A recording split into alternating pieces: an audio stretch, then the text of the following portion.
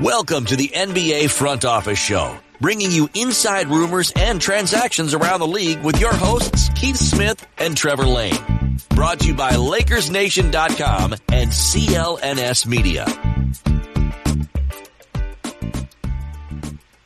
Hello, everybody. Welcome into the NBA Front Office Show. I'm Trevor Lane for LakersNation.com. And today, we normally don't live stream this show, but we figured with everything going on in the NBA, with all the things that are happening right now, we're hearing about the start date, we're hearing all kinds of trade rumors, free agency rumors, everything that's happening. We decided that this would be a good opportunity to go ahead and open up the show by live streaming it. That way we can take your questions and comments. So if you're joining us from the Lakers Nation YouTube channel, Periscope, or Facebook, welcome in. We appreciate you guys joining us. With me, as always, we've got Keith Smith from Real GM, Yahoo, Celtics blog. I just say Keith is from everywhere. Keith, how are you doing, man?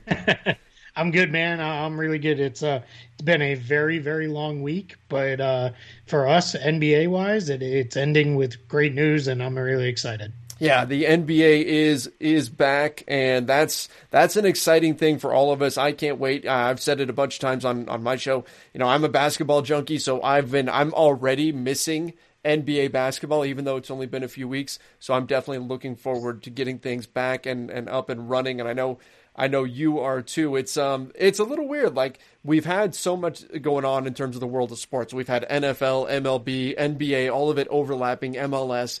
And now that there's no NBA, I feel like something's a little bit missing. So I'm excited about it getting back up and running here. I've got super into Premier League soccer because I'm missing everything. As you know, I'm a little out on the NFL more than I have been in prior years. So I've been doing a lot of Premier League soccer and really, really into that. So that's been a lot of fun, man. I'm really enjoying it. I feel you on that one. That's always a lot of fun to go and watch. My LA Galaxy are not doing so hot, so their games have been pretty much unwatchable. So I do need to go check out some Premier League games. Guys, Orlando City, man, they're playing well. You can jump on that bandwagon. That's right. They're not usually very good, but they're playing really well this year. They've been really tough, and I know the MLS playoffs are coming up pretty soon too. So I'm going to be excited about that. That's what everybody came here for, was our big MLS. Was our soccer talk.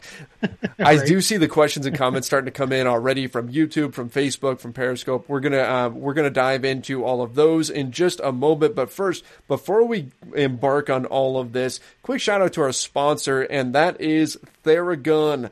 Theragun is just a tremendous product, and as I'm getting older, it's something that I rely on all of the time. The stress of daily life weighs on us all, whether you're an elite athlete or just a regular person trying to get through the day. Muscle pain and muscle tension is a real thing. That's why I use Theragun, the handheld percussive therapy device that releases your deepest muscle tension using a scientifically calibrated combination of depth, speed, and power. And now it's also as quiet as an electric toothbrush, which is absolutely amazing. I have a 4-year-old, don't want to wake her up. And I'm the type where during this whole COVID shutdown, I've definitely packed on some pounds. They call it the COVID-19 for a reason, right? And so I'm trying to get myself back into shape. But as I'm doing that, as I'm ramping up my physical activity, I'm getting more and more soreness. And for me, Theragun has been a big help in that area. And you guys can try Theragun for 30 days. There's no substitute for the Theragun Gen 4 with an OLED screen,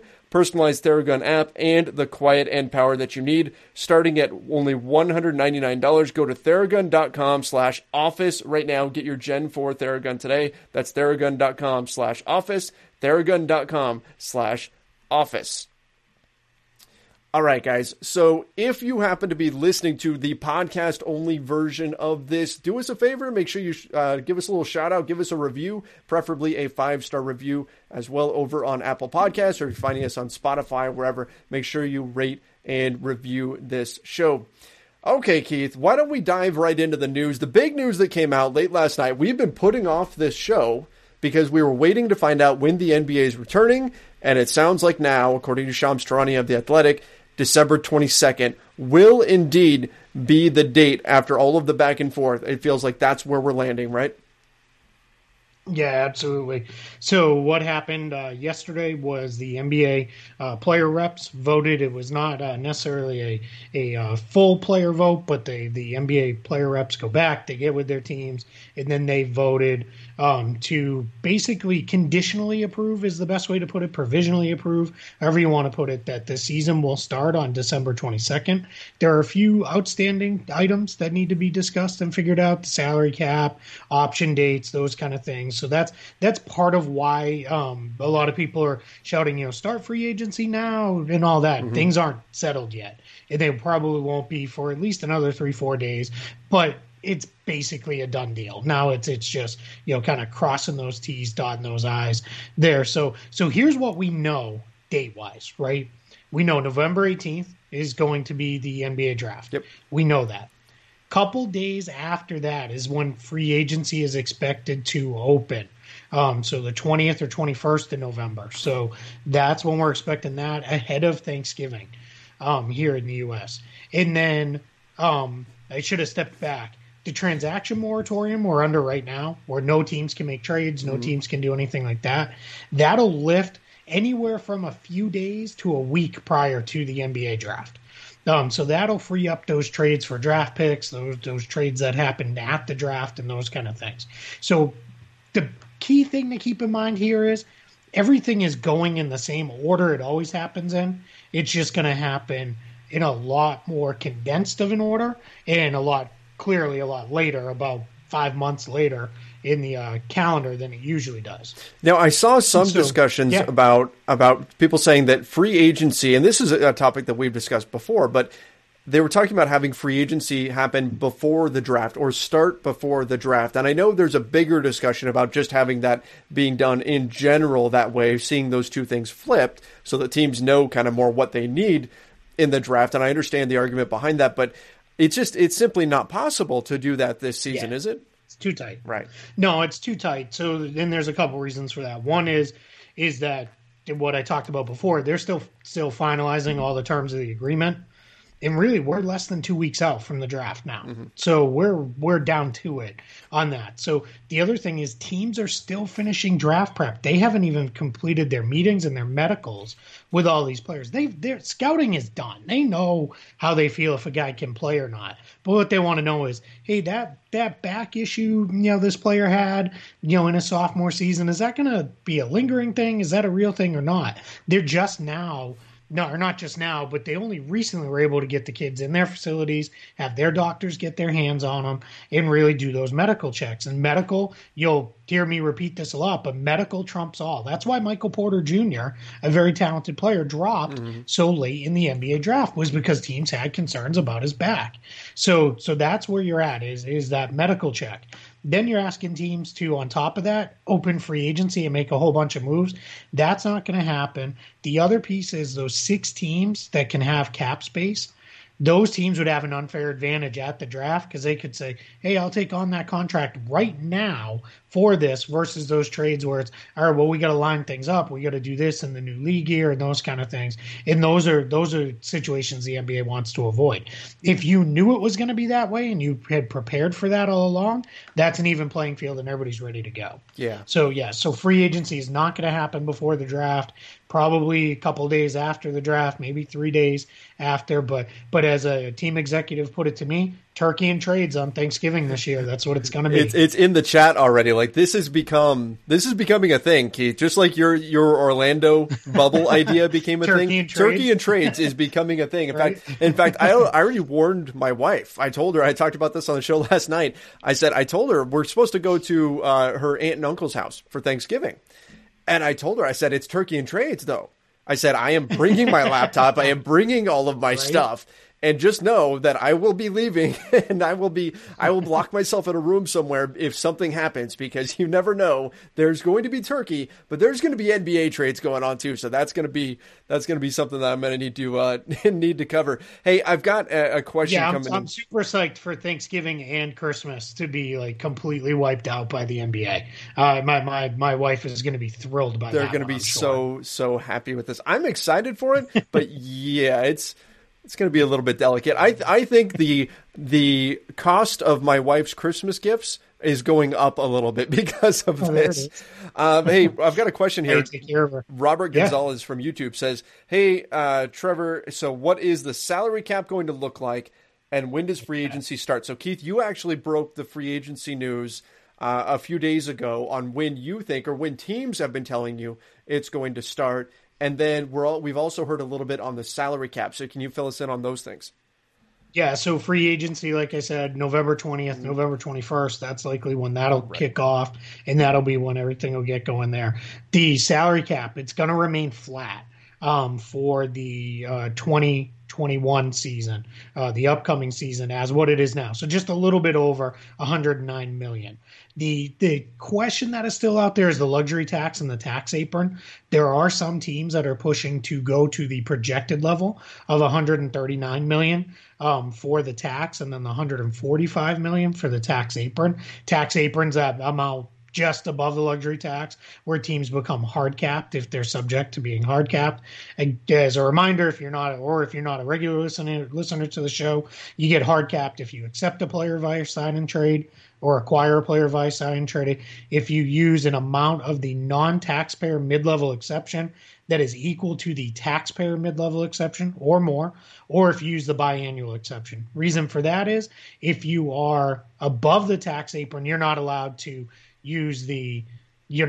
acquire a player via sign and trade. You can't use you get the taxpayer mid-level exception instead of the non-taxpayer, difference of about $4 million or so there on that one, and you don't get the biannual exception. So that's where the tax apron. So there's a handful of teams that are pushing, we still want that to go up because it'll free up movement, it frees up flexibility for them, but it sounds like those are probably going to stay flat as well because there are more teams that are saying, hey, sorry, I don't want to free up flexibility for the Golden State Warriors. Right. Too bad. Pay a massive tax bill. That's on you. You got to figure that out. So then in the future years, what they've agreed to is language that says the salary cap and then everything else. So max salaries, the luxury tax, the rookie scale, everything that's tied to the salary cap will increase for the life of this CBA, which is through 22-23 or 23-24. There's a mutual opt-out after the 22-23 season.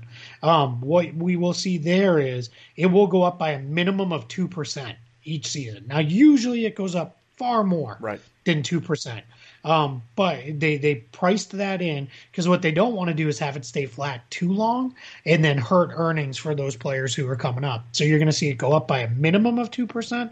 There's no maximum tied to that. So if things get better in a year or two and things look really good and the revenues are flowing and we're all back in arenas and those kind of things, it could go up 10%. It could go up, big jumps, whatever it's going to be. But they are pricing in a minimum of 2%. Last thing related to free agency, option dates, guarantee dates, qualifying offer deadlines, all of that stuff. That's all still TBD. That's part of what they've still got to work out to get this agreement finalized, pushed over the goal line, and then everything moves forward. Right. So that stuff isn't done yet. But the date was a big sticking point, and that was something that now they've got that locked in.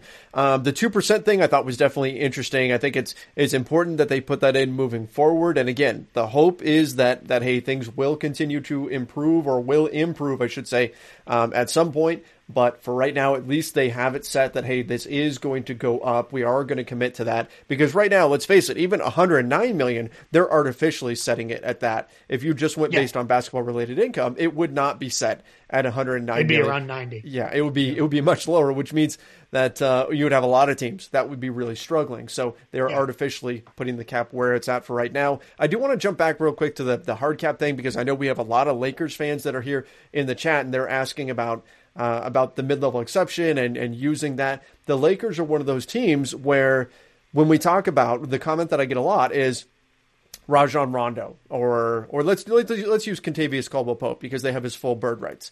KCP, they've got his bird rights. I've got people saying, well, just pay whatever it takes in order to keep him.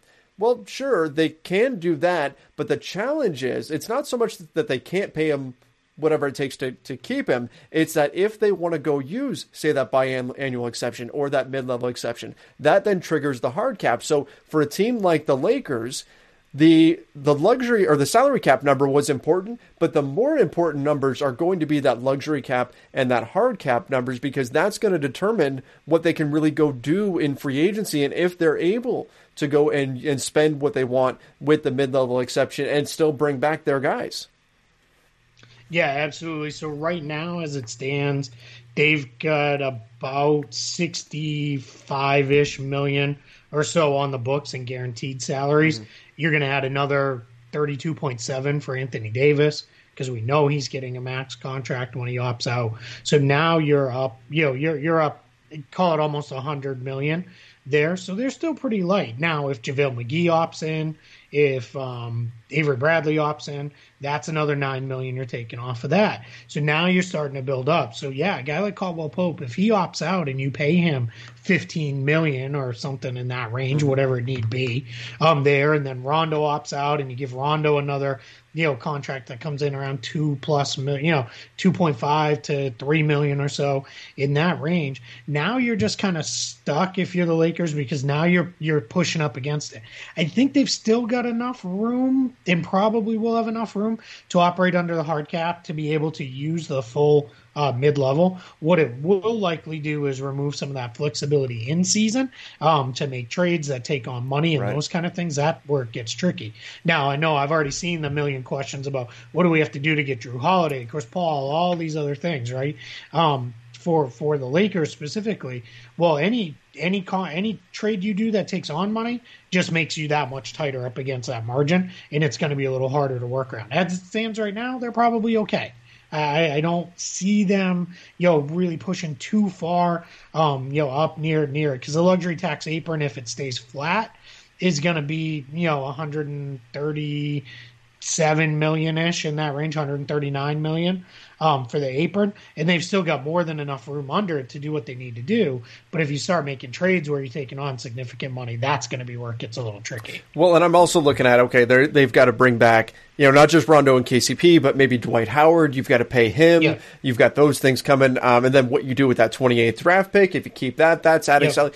It adds up very quickly. And then before you know it, you're like, oh, well, gosh, if we go and offer this full mid-level exception to somebody, whoever it is, suddenly you're staring down that hard cap. And if it's lower than we're thinking it might be, or, that can become a factor pretty quick. So it's just something to keep an eye on. Yeah, and it's important to note with the hard cap, sorry to interrupt you, but when you're on the hard cap, you can't go over it by $1. Right. You are locked in, because as hopefully people understand by now, anybody who watches or listens to our show gets, with the minimum exception, you can almost always go over the cap to sign guys to the minimum. But if you are hard capped, you cannot go past the hard cap. We've seen that cause problems for the Clippers in recent years, where they had to dump some contracts and stretch guys and do those kind of things. And then the Golden State Warriors was a huge issue for them, dancing around the hard cap all last season after they took D'Angelo Russell in via sign and trade.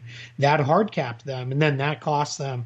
They were going to move Andre Iguodala anyway, but that was the order of operations there, was move him out to make room. And then they had to dance around with the two-way guys. They had to trade Alec Burks and Glenn Robinson so that they could re-sign some other guys. And then, of course, with their wide ranging injuries that they had, that's why they went into games with only 8-9 players healthy, and open roster spots, because they couldn't fill them because they were hard capped. So you want to avoid that if at all possible, which again, I think the Lakers are probably okay, but it's just something to kind of have in the back of your mind as you're building out these roster scenarios. Yeah, absolutely. And the example that Lakers fans can relate to is DeMarcus Cousins, right? If the Lakers were against the hard cap, and what happened last year, let's say DeMarcus Cousins had got injured and the Lakers were against the hard cap, there is no Dwight Howard, because you wouldn't be able to do that. You wouldn't be able to go over that in order to bring in more pieces. If you're not hard capped, in theory, you could sign as many players as you want to minimum contracts and just continue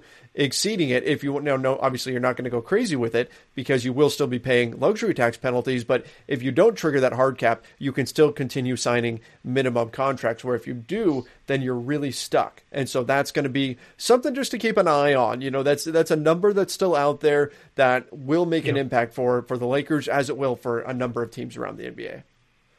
Yeah, I just saw a question in there about how many people will be allowed in arenas. Mm-hmm. That is still a very open-ended thing that the NBA is trying to figure out. There's a couple things there. I think what the incapacity things that you're hearing is 25 to 50% of the luxury suites will be allowed to be filled in arenas, not the full arena itself. For example, where I am in Orlando, our governor says, fill it up, load it up. Hey, let the Magic have, 19,000 people in the Amway Center. The NBA is not going to be okay with that for safety reasons. The NBA also doesn't want to have it be in a position where they have there's not a competitive balance because, teams in the South here have, loaded up arenas that are completely full, and teams in the Northeast, teams in California, where they're being a lot more conservative with how they treat the virus and that, they are not, having fans in the arena. So I think you may see some fans in the luxury suites, and that's what you'll see because, again, that's a little more isolated, less people with that. And let's face it, if you're sitting in a luxury box, those aren't the people that are making the most noise and really, impacting games anyway. So it's, it'll be a little bit different from that end. But yeah, I don't think they're going to, load up the fans in the arenas. There's some hope around the league that if a, vaccine comes out and things are looking better, maybe by the playoffs, but I think that's probably pretty unlikely. Yeah, it does appear that that's the eventuality. And that was part of the reason why we're starting December 22nd, by the way, is that, the thought was, hey, maybe if we push it back, that'll give us time to fix things and then get fans back in arenas. And then once they realized, okay, that's not going to happen, then it made all kind of sense to just go ahead and start in December. I've got a question here from Levi Jose from YouTube asking about the Luol Deng contract. That Deng contract. Yeah, we've got. I have no updates on this, but I've also got people asking, well, when are we going to hear anything? Do you have an ETA or anything on that, Keith? Yeah, so what I asked someone in the league about this, someone who actually works for the NBA itself, not for a team, and they said it's a low on the priority list, right? As I'm sure everybody could imagine, because what they want to do is let's figure out when the season's going to start first. Right. That was priority number one.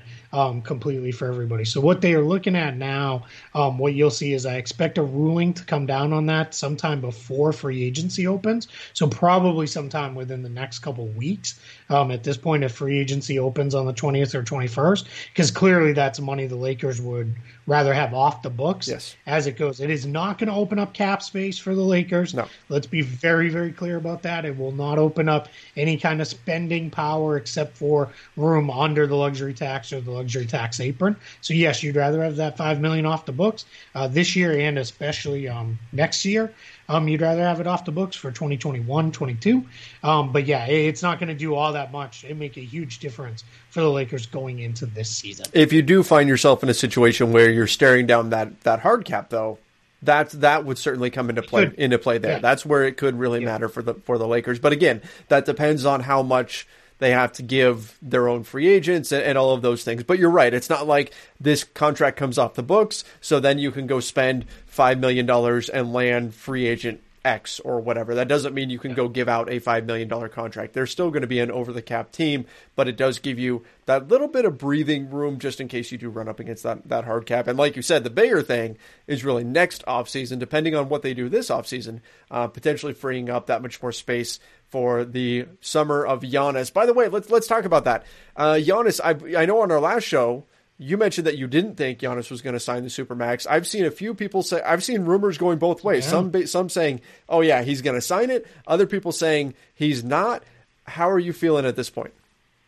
I still don't think he's gonna. I have this feeling he's gonna use that almost as leverage a little bit on the Bucks to put that pressure on them. Think what LeBron did with the Cavs for years of, I'll kind of leave it hanging out there, and that's how you push them to keep improving the team. It's not a criticism by any means of Giannis if he does that. It was never a criticism from me of LeBron when he did that. That's the right move to make. Push those guys really. Make sure that they're gonna take care of you. They're gonna do what they should do. So yeah, I still don't know that I think he's gonna necessarily do that. I mean, maybe there's something that said. I do think he stays in Milwaukee. I don't think he's gonna leave unless things really go south on the Bucks this upcoming season and they really flame out early again in the playoffs and things just aren't good. Then maybe he goes. But beyond that, I do think he's gonna stay there. think he's just built a little differently. I think that's his place. That's his guy. So yeah, that is that's something worth monitoring though, because some credible people are saying he is going to sign. So I do think there's something to say with that and something to watch. Let's say that he does sign.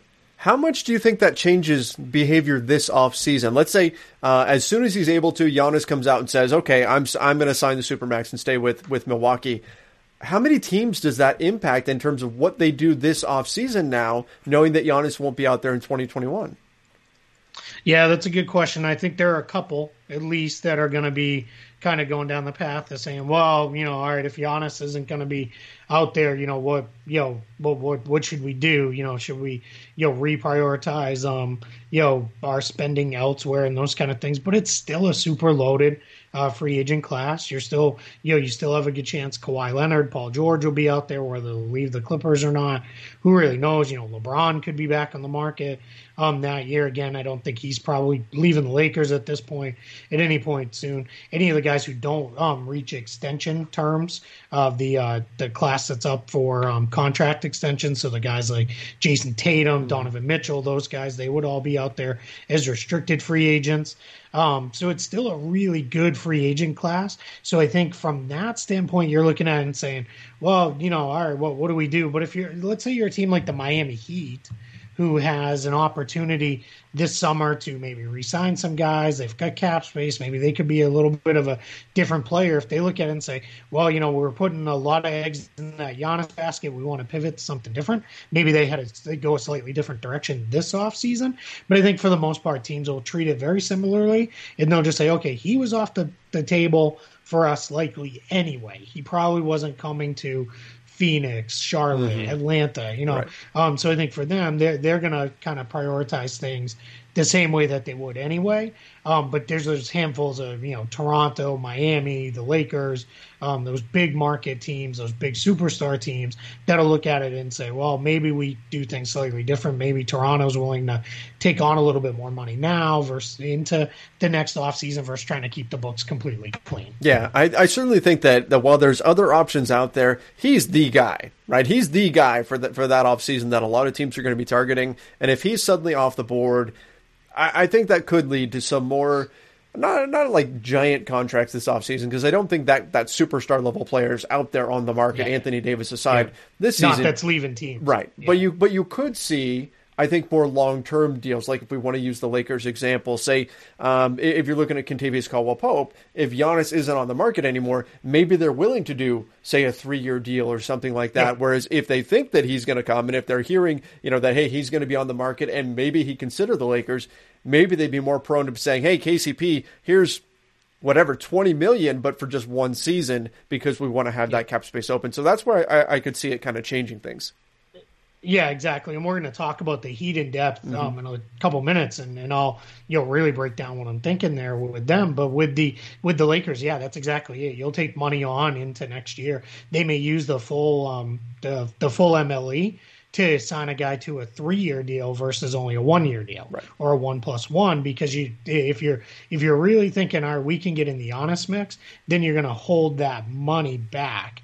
And you're not going to go into that. If you're really thinking, all right, well, he's off the board now. We'll kind of do this a little bit more on the fly. You're a little bit more likely to jump in. And that full mid-level, especially if you're offering 2 or 3-year deals, that starts to be a lot more attractive for some of these free agents this year because, that's a better tool than just a 1-year deal at $9 million. Right. Yes. Yeah, exactly. Before we dive into our Southeast preview, got a question here. Carlos Duncan from YouTube said, how much bubble talk has there been? So I'm assuming that he's talking about for next season. Is there even any discussion of maybe like a regional bubble, or is the NBA just assuming, hey, COVID or not, we're going to be playing in-home arenas and teams are going to be traveling? Ish. It's kind of a mix. It's going to look different than what we've seen in the past. I like to use the LA teams and the New York teams as a good example. For a team from the East Coast like the Celtics, they might fly in and play the Clippers on one trip, and then on their second West Coast trip is when they play at the Lakers. That's not going to happen. They're going to do both of those games, get them played, and get out of there. Same thing when the Lakers come east. They're going to go to they might come and play the Knicks, Nets, Celtics, Sixers, Raptors all in one swing. knock all those games out, get them all through and go. And you may see that be, what was that, 5-6 games I just rattled off there? You may see that 5 or 6 games played in a window of, maybe call it 10 days. Or something like that, maybe 9 days with some back-to-backs or something like that mixed in there, because that's what the NBA is going to do. So it's going to be kind of like the Major League Baseball approach, right, even though there's no series. But if you're if you're in your interdivision games, so the Lakers and the Nuggets, you may see the Lakers go, if they're going to play the Nuggets twice, they may go to Denver and play them twice. They may play them on a Friday night and then a Sunday afternoon, and you're out of there, and then that's it. That's baseball your one trip for the year. Yeah, kind of more baseball style, exactly. Now, the downside to that is why the NBA doesn't do that this way already, because that question comes up, is they don't want to come in and, all right, so the Lakers are coming in and the Nuggets get lucky because LeBron tweaked a groin and isn't going to play. He's out for 4 or 5 days, so now the Nuggets, completely missed him. There's also the sense this is not a concern for this year, clearly, because it's there's not going to be fans, but you don't want somebody coming into town, both times in the same week. It's just not something you really want to see. You want that to be a little bit more spread out. But yeah, I think you're going to see some longer road trips where teams come in. There's going to be some weird quirks to the schedule. One of the things we're hearing is we may get half of the schedule up front, then there'll be a little bit of a break, and then we may get the second half of the schedule as it goes, because that'll allow for reschedules if there's COVID reasons and those kind of things, because I think that's going to be something that they're going to have to be very conscious of, because you're not in a bubble, as we see with MLB, as we've seen with the NFL. They've been able to control it, but they are still getting positive tests and those kind of things. So by doing that, and they don't have the flexibility, right? The NFL, it's 1 game a week. So if you move it to play on, Tuesday night, you move it and you play on Tuesday night, and it's generally not the end of the world. In Major League Baseball, you can play double headers because they do that. They don't do that in the NBA. So that's going to be something they're really going to have to build some creativity into the schedule, and that's something, which is interesting, right? When you think about what's going to happen here for us, we're going to get transaction moratorium lifted sometime within probably the next week.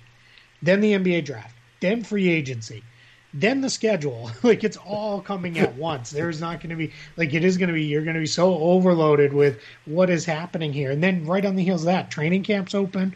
Sounds like teams are going to play 2 or 3 preseason games, and then we're going to be right into the season, and it's all going to be here because the season is really what were people saying? It's like 45 days away, or something like that. It's crazy.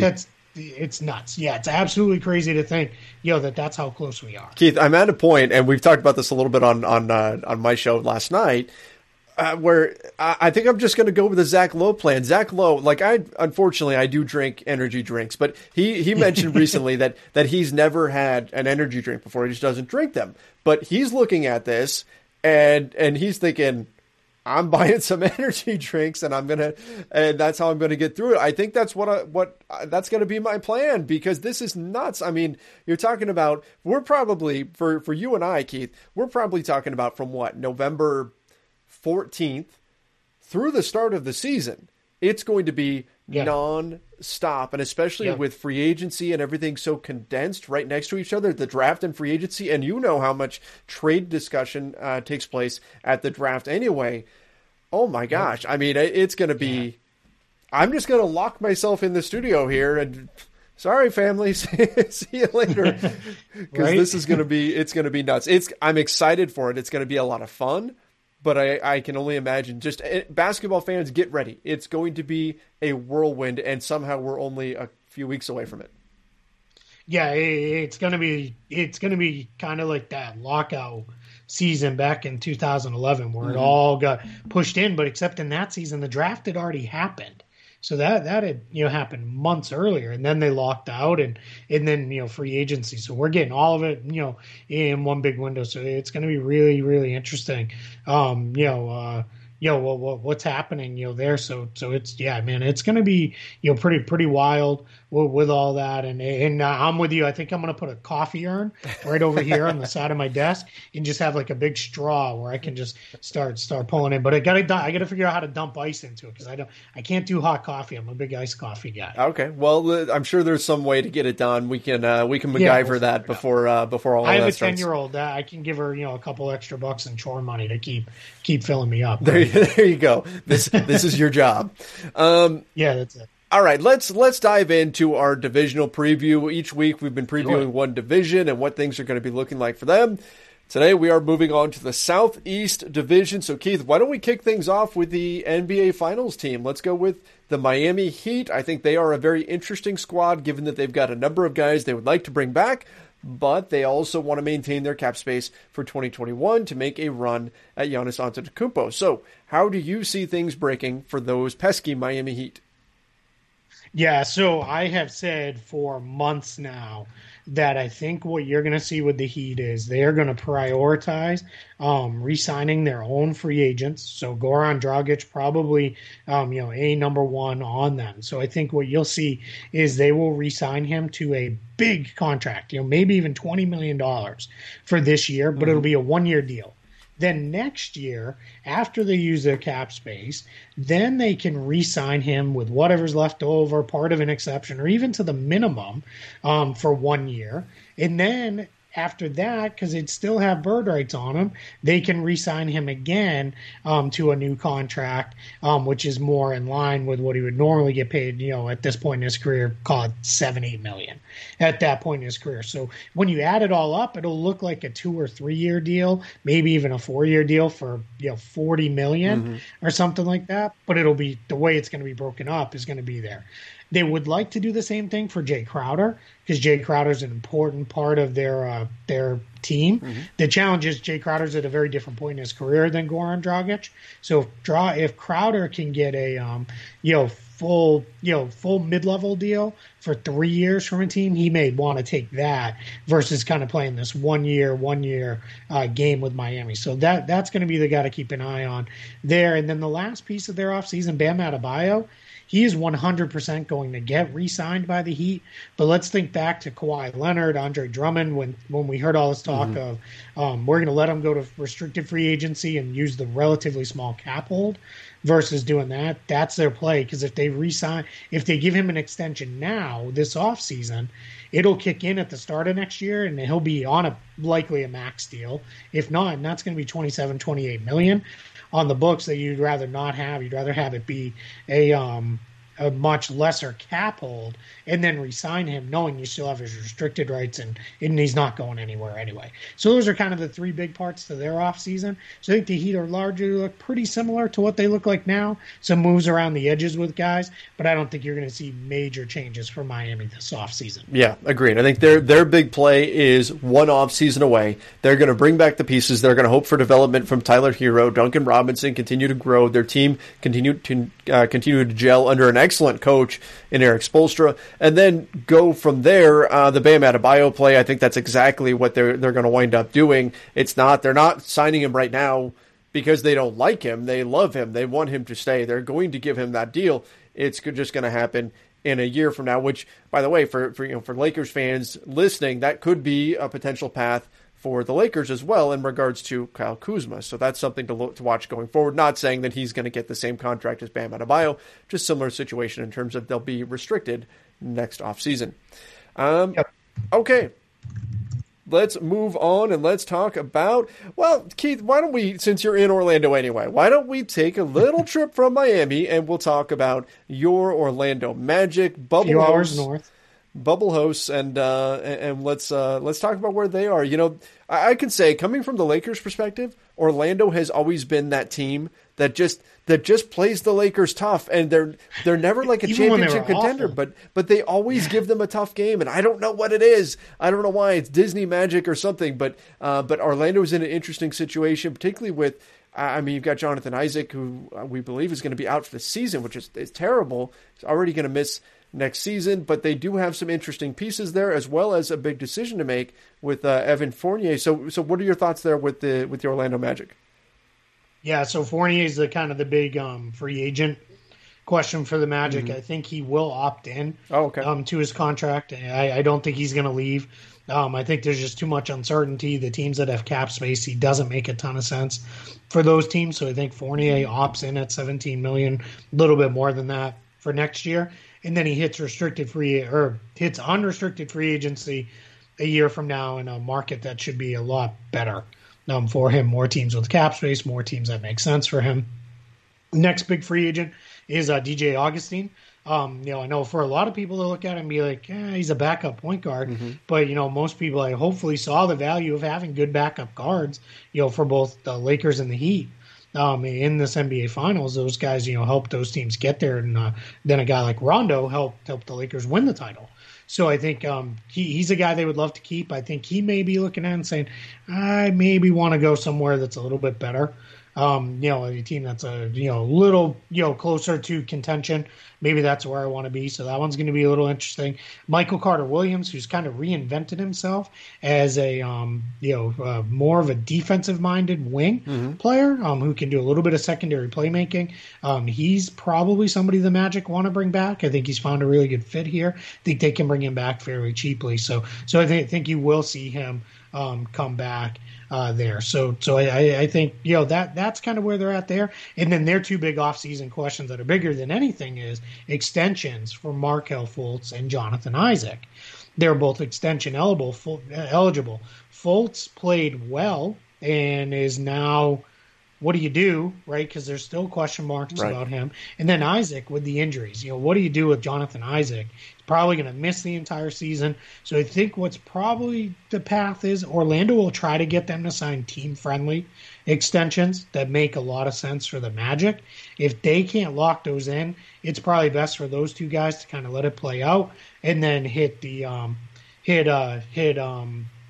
restricted free agency next year and see what the market looks like then.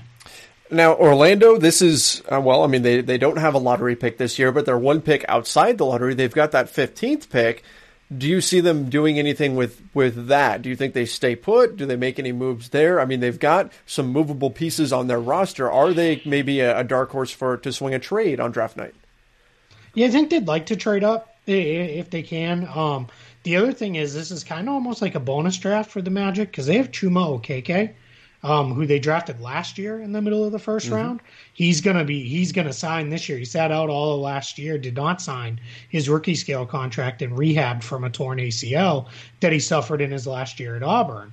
So they're going to sign him this year, and that's kind of he comes in and he's like the Jonathan Isaac insurance for this season. Right. So he's going to be the third forward in the mix with Aaron Gordon and then Al-Farouq Aminu, who they signed last year as a free agent. So I think they would love to move that up, try to get another creator, another offensive playmaker, another scorer out of the backcourt.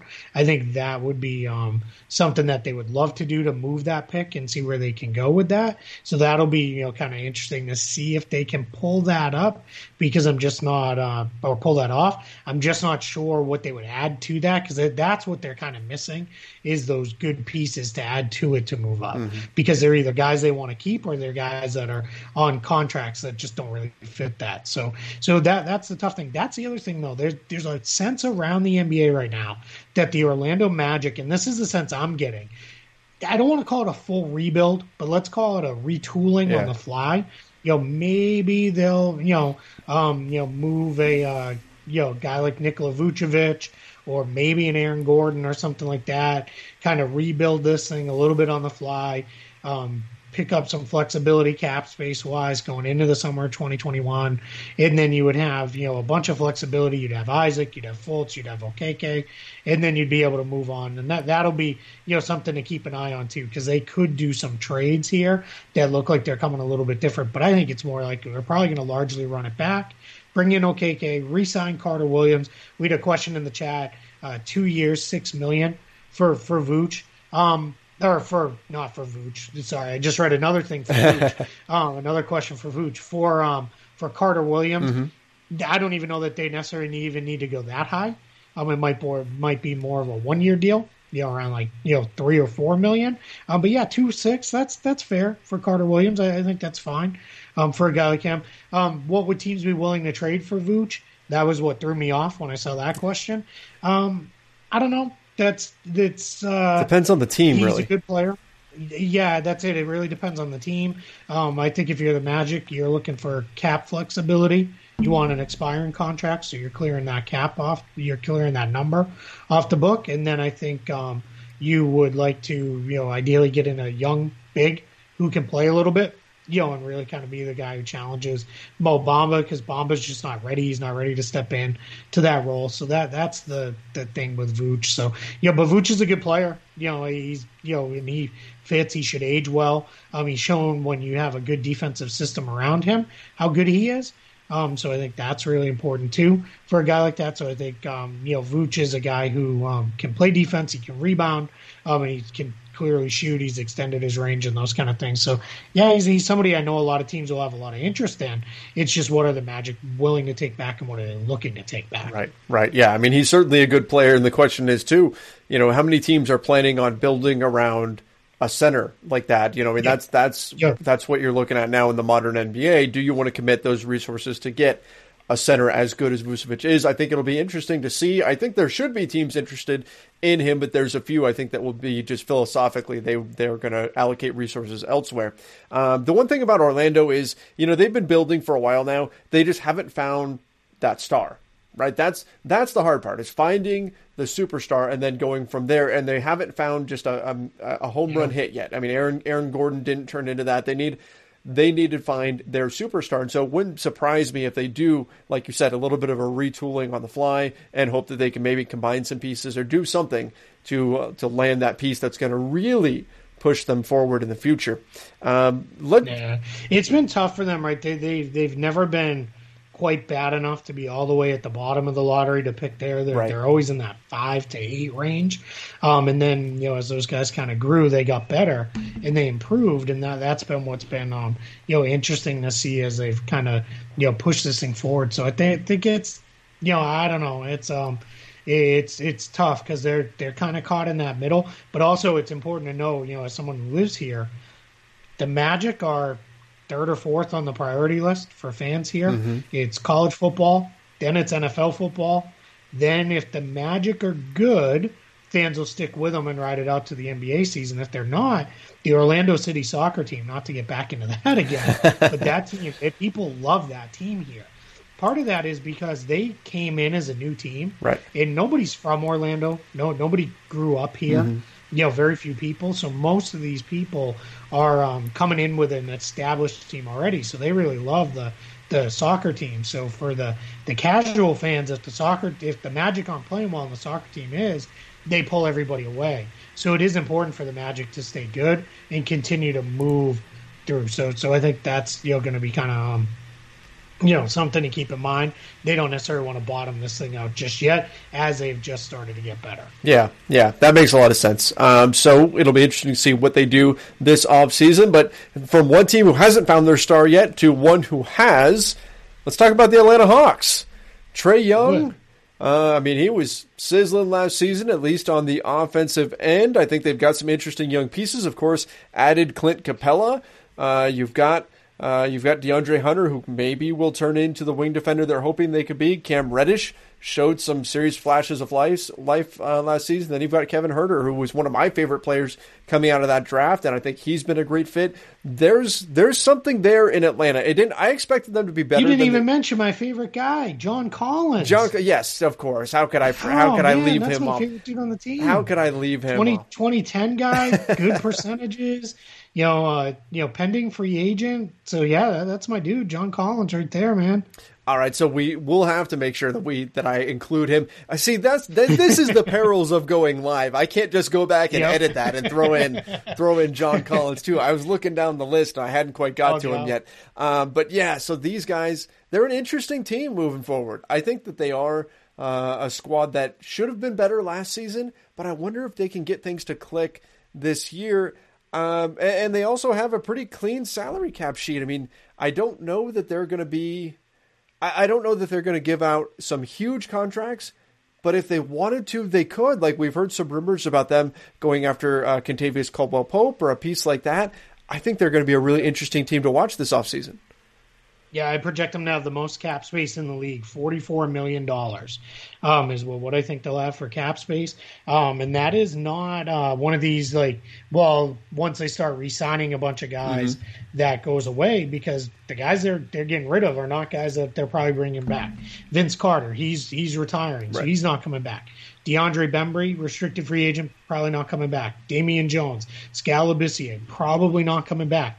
Jeff Teague, if he comes back, that'll be on a much lesser contract, maybe $5 to $8 million for the year to back up Trae Young, because he did help them quite a bit. They didn't have a quality backup for Trae Young for almost the entire season. Right. Then they got Teague, and when Teague came in, that really changed things quite a bit for them. They didn't completely fall apart every time Trae Young sat. But then, when you start looking around, what positions do they need? Well, because of their trade deadline moves, Clint Capella and Dwayne Dedmon, you're set at center now. Mm-hmm. You're going to let's say John Collins plays 7-8 minutes a night of small ball center. You've got 40 minutes of good center play between Capella and Dedmon. You're fine. Collins, power forward. He's good. When they go small, DeAndre Hunter slides up to that power forward spot. Herder Reddish on the wing with Hunter.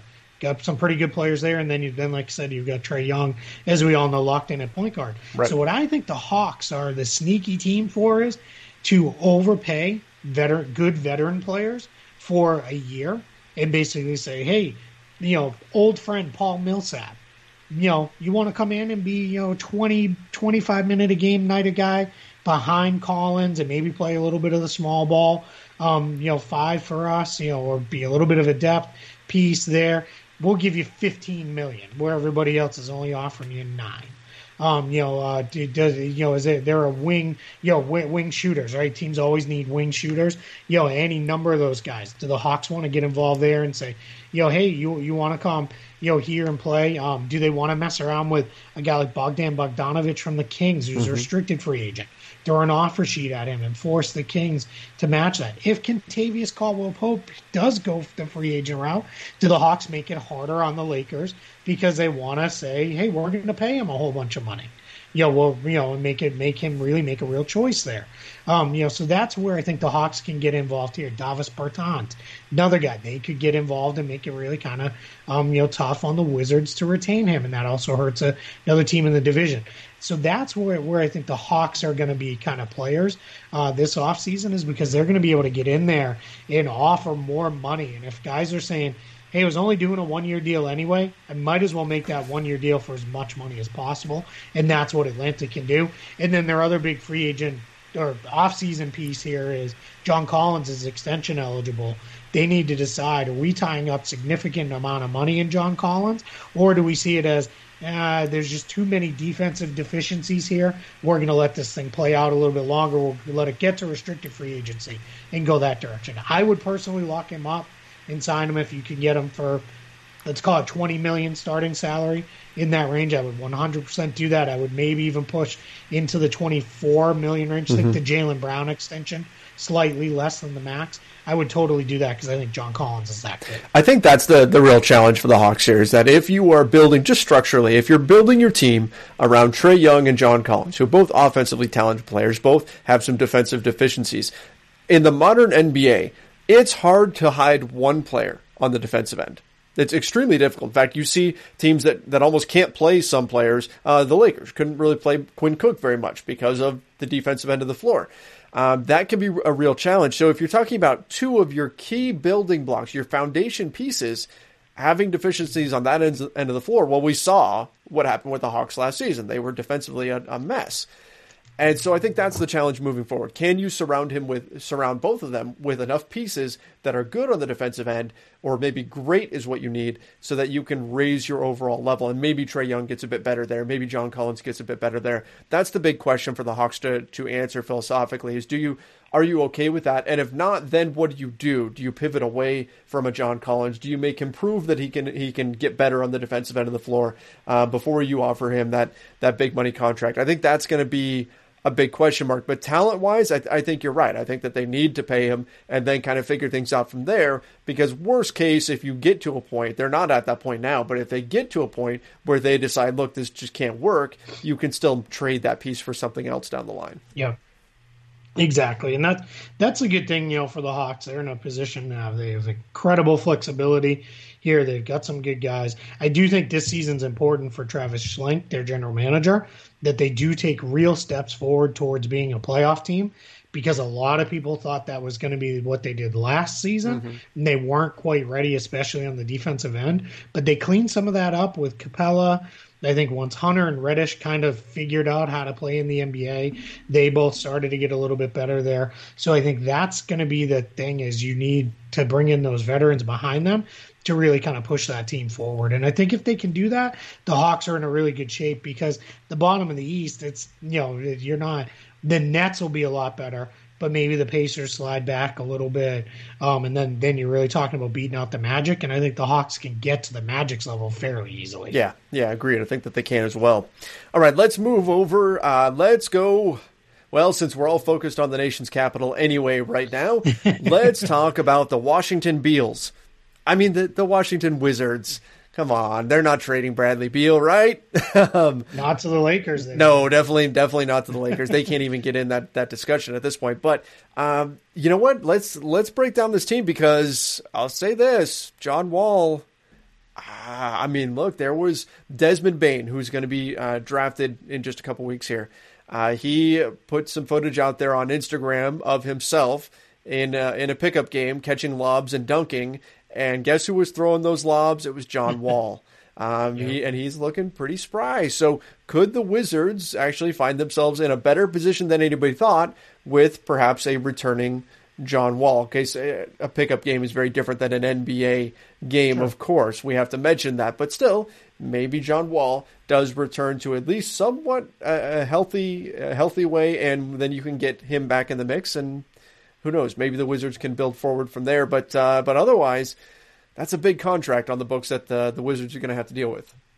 I'll tell you, considering everything John Wall has gone through over the last 2 years, physically, just him being on the court, running up and down, is huge. Absolutely, that's such a good sign. He's one of the guys I think a lot of us are going to have eyes on and really saying, like, all right, what is he?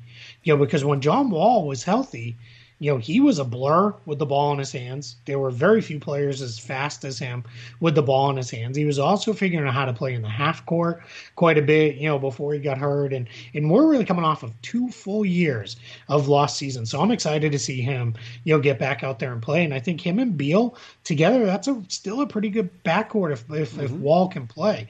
It's the rest of this roster where I'm a little like, I don't know. Yeah. I like Troy Brown Jr. I think he's going to be a good quality wing. I think, he showed real improvement last year, played really well in the restart games. I think he's getting better. I'm still a Thomas Bryant guy. Up front, I think, when you can rebound and score the way he can, there is a home for you. I'm a Thomas Bryant guy too. That one still hurts. Still hurts. Yeah, man, that one's tough. Yeah. This is like the land of former Lakers. It really is. Get Isaac Bonga there as well. Mo Wagner. So I think they want to retain Davis Bertans. Which I think would be huge. Bertans, really, when he with the Wizards this year, when they were like, let it fly, and he did. He was taking 3-pointers at Steph Curry rates. Well, he was shooting, wasn't he? I think he was shooting like 10 threes a game. I just saw this stat earlier. Yeah, I mean, just insane. Like, I didn't realize it was happening, but he had no conscience. Yeah. So they want to, and shooting them well too. It wasn't like this was me out there just letting them fly and shooting 22%. So man, he's a guy I think they want to have back. They got Bonga, who showed some stuff. Last year, I think, really, was a long-term starter for them this year, but we'll see what happens. Rui Hachimura, really up and down rookie season for him. This is kind of a big sophomore year there, but they don't have any cap space. They don't have a lot of flexibility to make moves this offseason. But I think they could be a team again, like the Hawks, better health, make the right moves. You can get in the mix in the Eastern Conference, because you only really have to run down Orlando to get in there. And then if they do this play-in tournament, like they're talking about, which we didn't even talk, but if they do the play-in tournament and it's the 7th, 8th, 9th, and 10th seeds are involved, well, now all of a sudden it makes it really open for a team like Washington to get in there and get in the mix. So I think, and then of course the Beal question is going to keep being asked. Their GM came out this week and said, we're not trading him, and he doesn't want to be traded. He wants to be here. What I think, and I 100% believe that, excuse me, but I think if they're bad next year and Wall doesn't look like he's back, next summer is when that will really start. Yep. All right, I did it for another year. I gave it my best shot, but we're not going anywhere now. It's time to really make moves. And at that point, that's when the Beal speculation will really pick up. Yeah, Beal made a comment, it was about a week ago or so, where he kind of, he didn't say he wanted to be traded or anything, but he did say, that his contract gives him some flexibility with that or something to that. I don't know what he was talking about. I don't know either, because he doesn't have flexibility really, but maybe that option for 22. But maybe that was a discussion though when they signed him. Maybe Washington said, "Hey, look, in the future, if you decide you want out, of course we'll try to accommodate or something like that." That's always possible. Nothing that's going to be in the contract, but certainly within the realm of possibility. And his number's not so crazy high. He's not making $40 million, where it's the Chris Paul challenge of how do you fit this guy in somewhere and match salary in a deal. I mean, 28.7, that's pretty easily moved. You're probably talking 2-3 guys going the other way to match salary. That's not tough. The challenge here for them is I see, Thomas Bryant, you can say, okay, he's a starter. Bradley Beal, of course, is a starter. John Wall, we think, will be a starter, a quality player. We don't know what he's going to look like post-injury. But outside of that, you've got to be kind of crossing your fingers and hoping that some of these other younger guys hit, because otherwise it's hard to fill out a quality starting five on this Washington team right now. And that's, that's just the position that they're in. I don't expect them to be a major factor in free agency or anything. They've already got a lot of money on the books. So it's going to come down to Hachimura. It's going to come down to Mo Wagner, to these types of players, Isaac Bonga, to them really solidifying their role in the NBA. That's going to determine, I think, along with John Wall's health, what Washington's season winds up looking like. Yeah, absolutely. And you're absolutely right. As we kind of, start running through that and looking at it of, who's a starter, who's, that, because then, let's say they keep Bertans.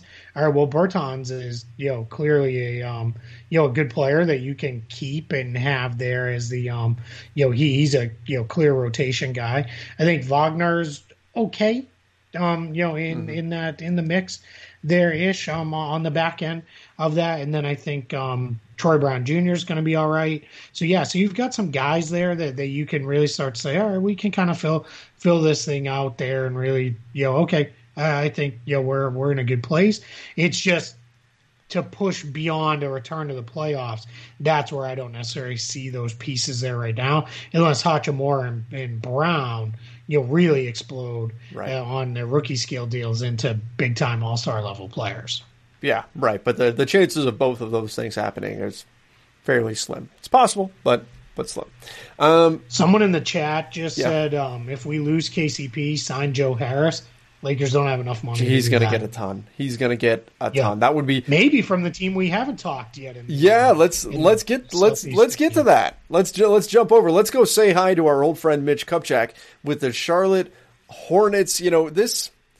It's just a tough season for the Hornets last year. They still have Batum's contract on the books somehow. I don't know how that's possible, but somehow they still have that contract on the books. They signed Terry Rozier. They get him in that deal with Boston that sent Kemba Walker over to the Celtics. They've got Terry Rozier, and then of course Devontae Graham blows up, and now you've got an interesting situation there at guard. Keith, the Hornets, I mean, they're going to be, it's kind of a mess here. It just is. It's kind of a mess. They do have a bit of cap room, so maybe there's some hope moving forward, but I don't like what I see with this team, man. Yeah, Mitch Kupchak came into a multi-season teardown. And that's where we're at. It's like buying a house and you're kind of just going room by room and you're trying to fix it and clean it up. And right now they're in the demolition phase. Still, they're Bismack Biyombo's off the books now. So that bad money's gone. Nicholas Batum's got one more year left. He's going to opt in clearly for $27 million. But now it becomes a big expiring deal. Maybe you could move that. Kupchak, very rare.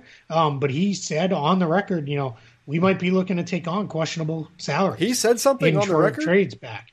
He did. Mitch absolutely. Kupchak is which was just crazy. so you know what I'm saying here. Like Lakers fans they know Mitch Kupchak is better than anyone I've ever seen at speaking without actually saying anything. It's amazing.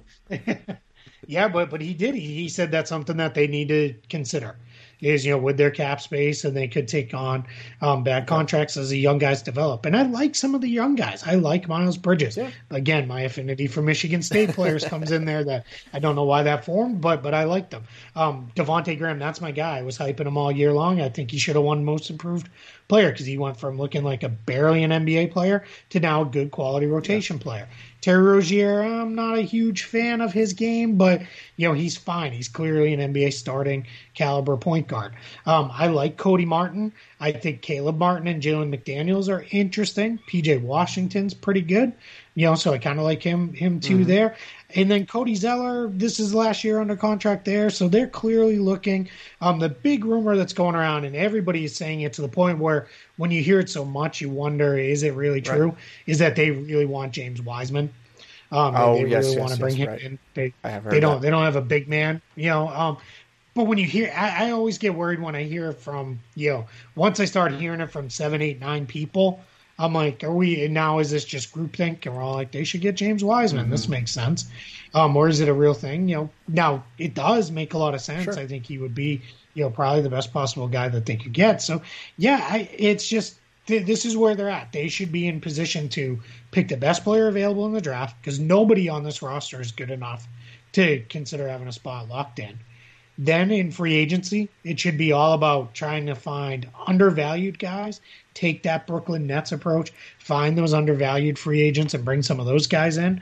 Or if you really said, we want to get a guy who we think can be a real asset for us and help our young guys, and we could still trade him.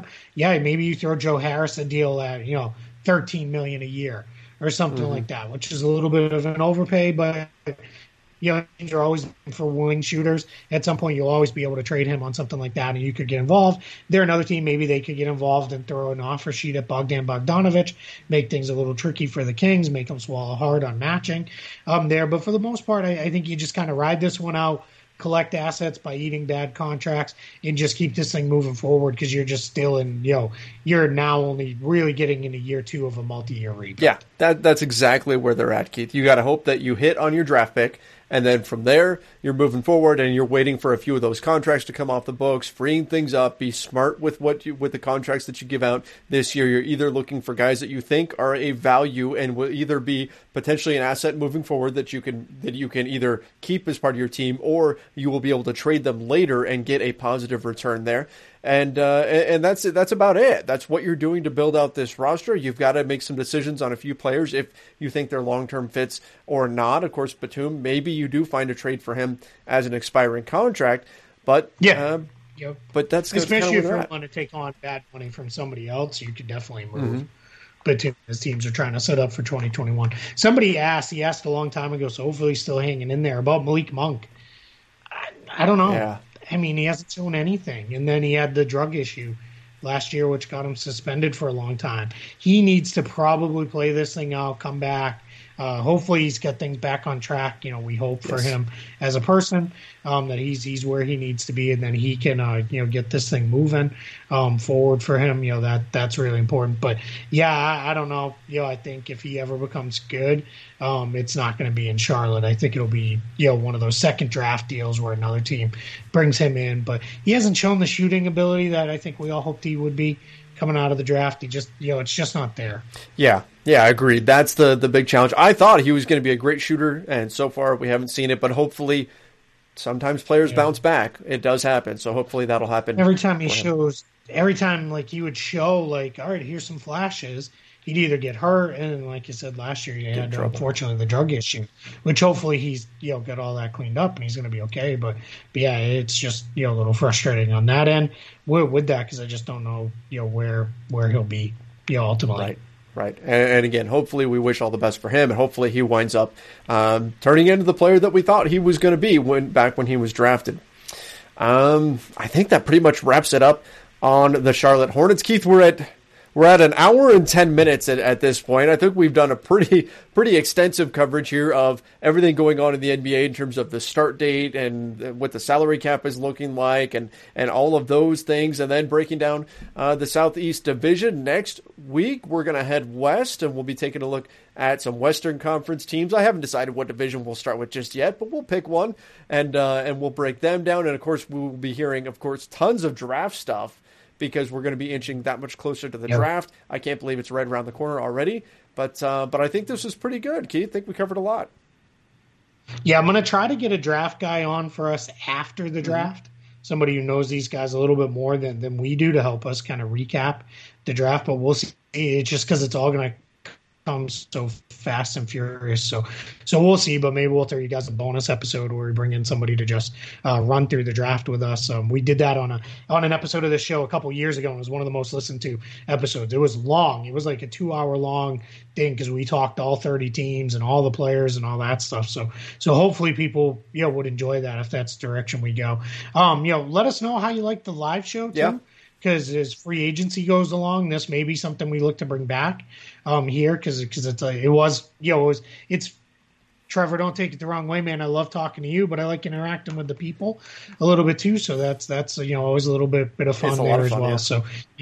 Yeah. So maybe we'll roll that back for free agency or something like that. That could be something fun to do. But yeah. And as Trevor said, please check out our sponsor, Theragun.